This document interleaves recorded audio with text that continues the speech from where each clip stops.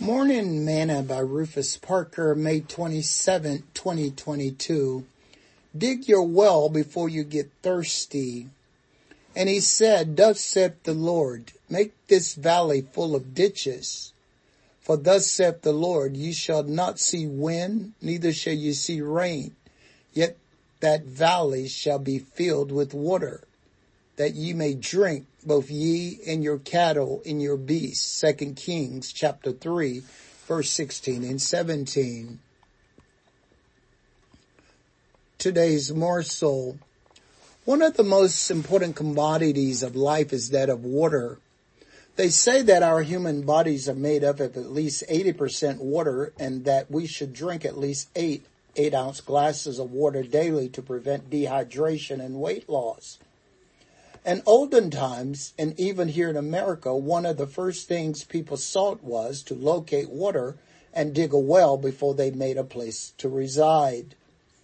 Everyone seems to know when they are thirsty and need water. Jesus told the woman at the well in John chapter 4, But whosoever drinketh of the water that I shall give him shall never thirst. But the water that I shall give him shall be in him a well springing up unto everlasting life. John chapter 4, verse 14. You must dig a well before you get thirsty. The Lord told Jehoshaphat that there was going to be a famine and that he should fill the valley with ditches so there would be water for them.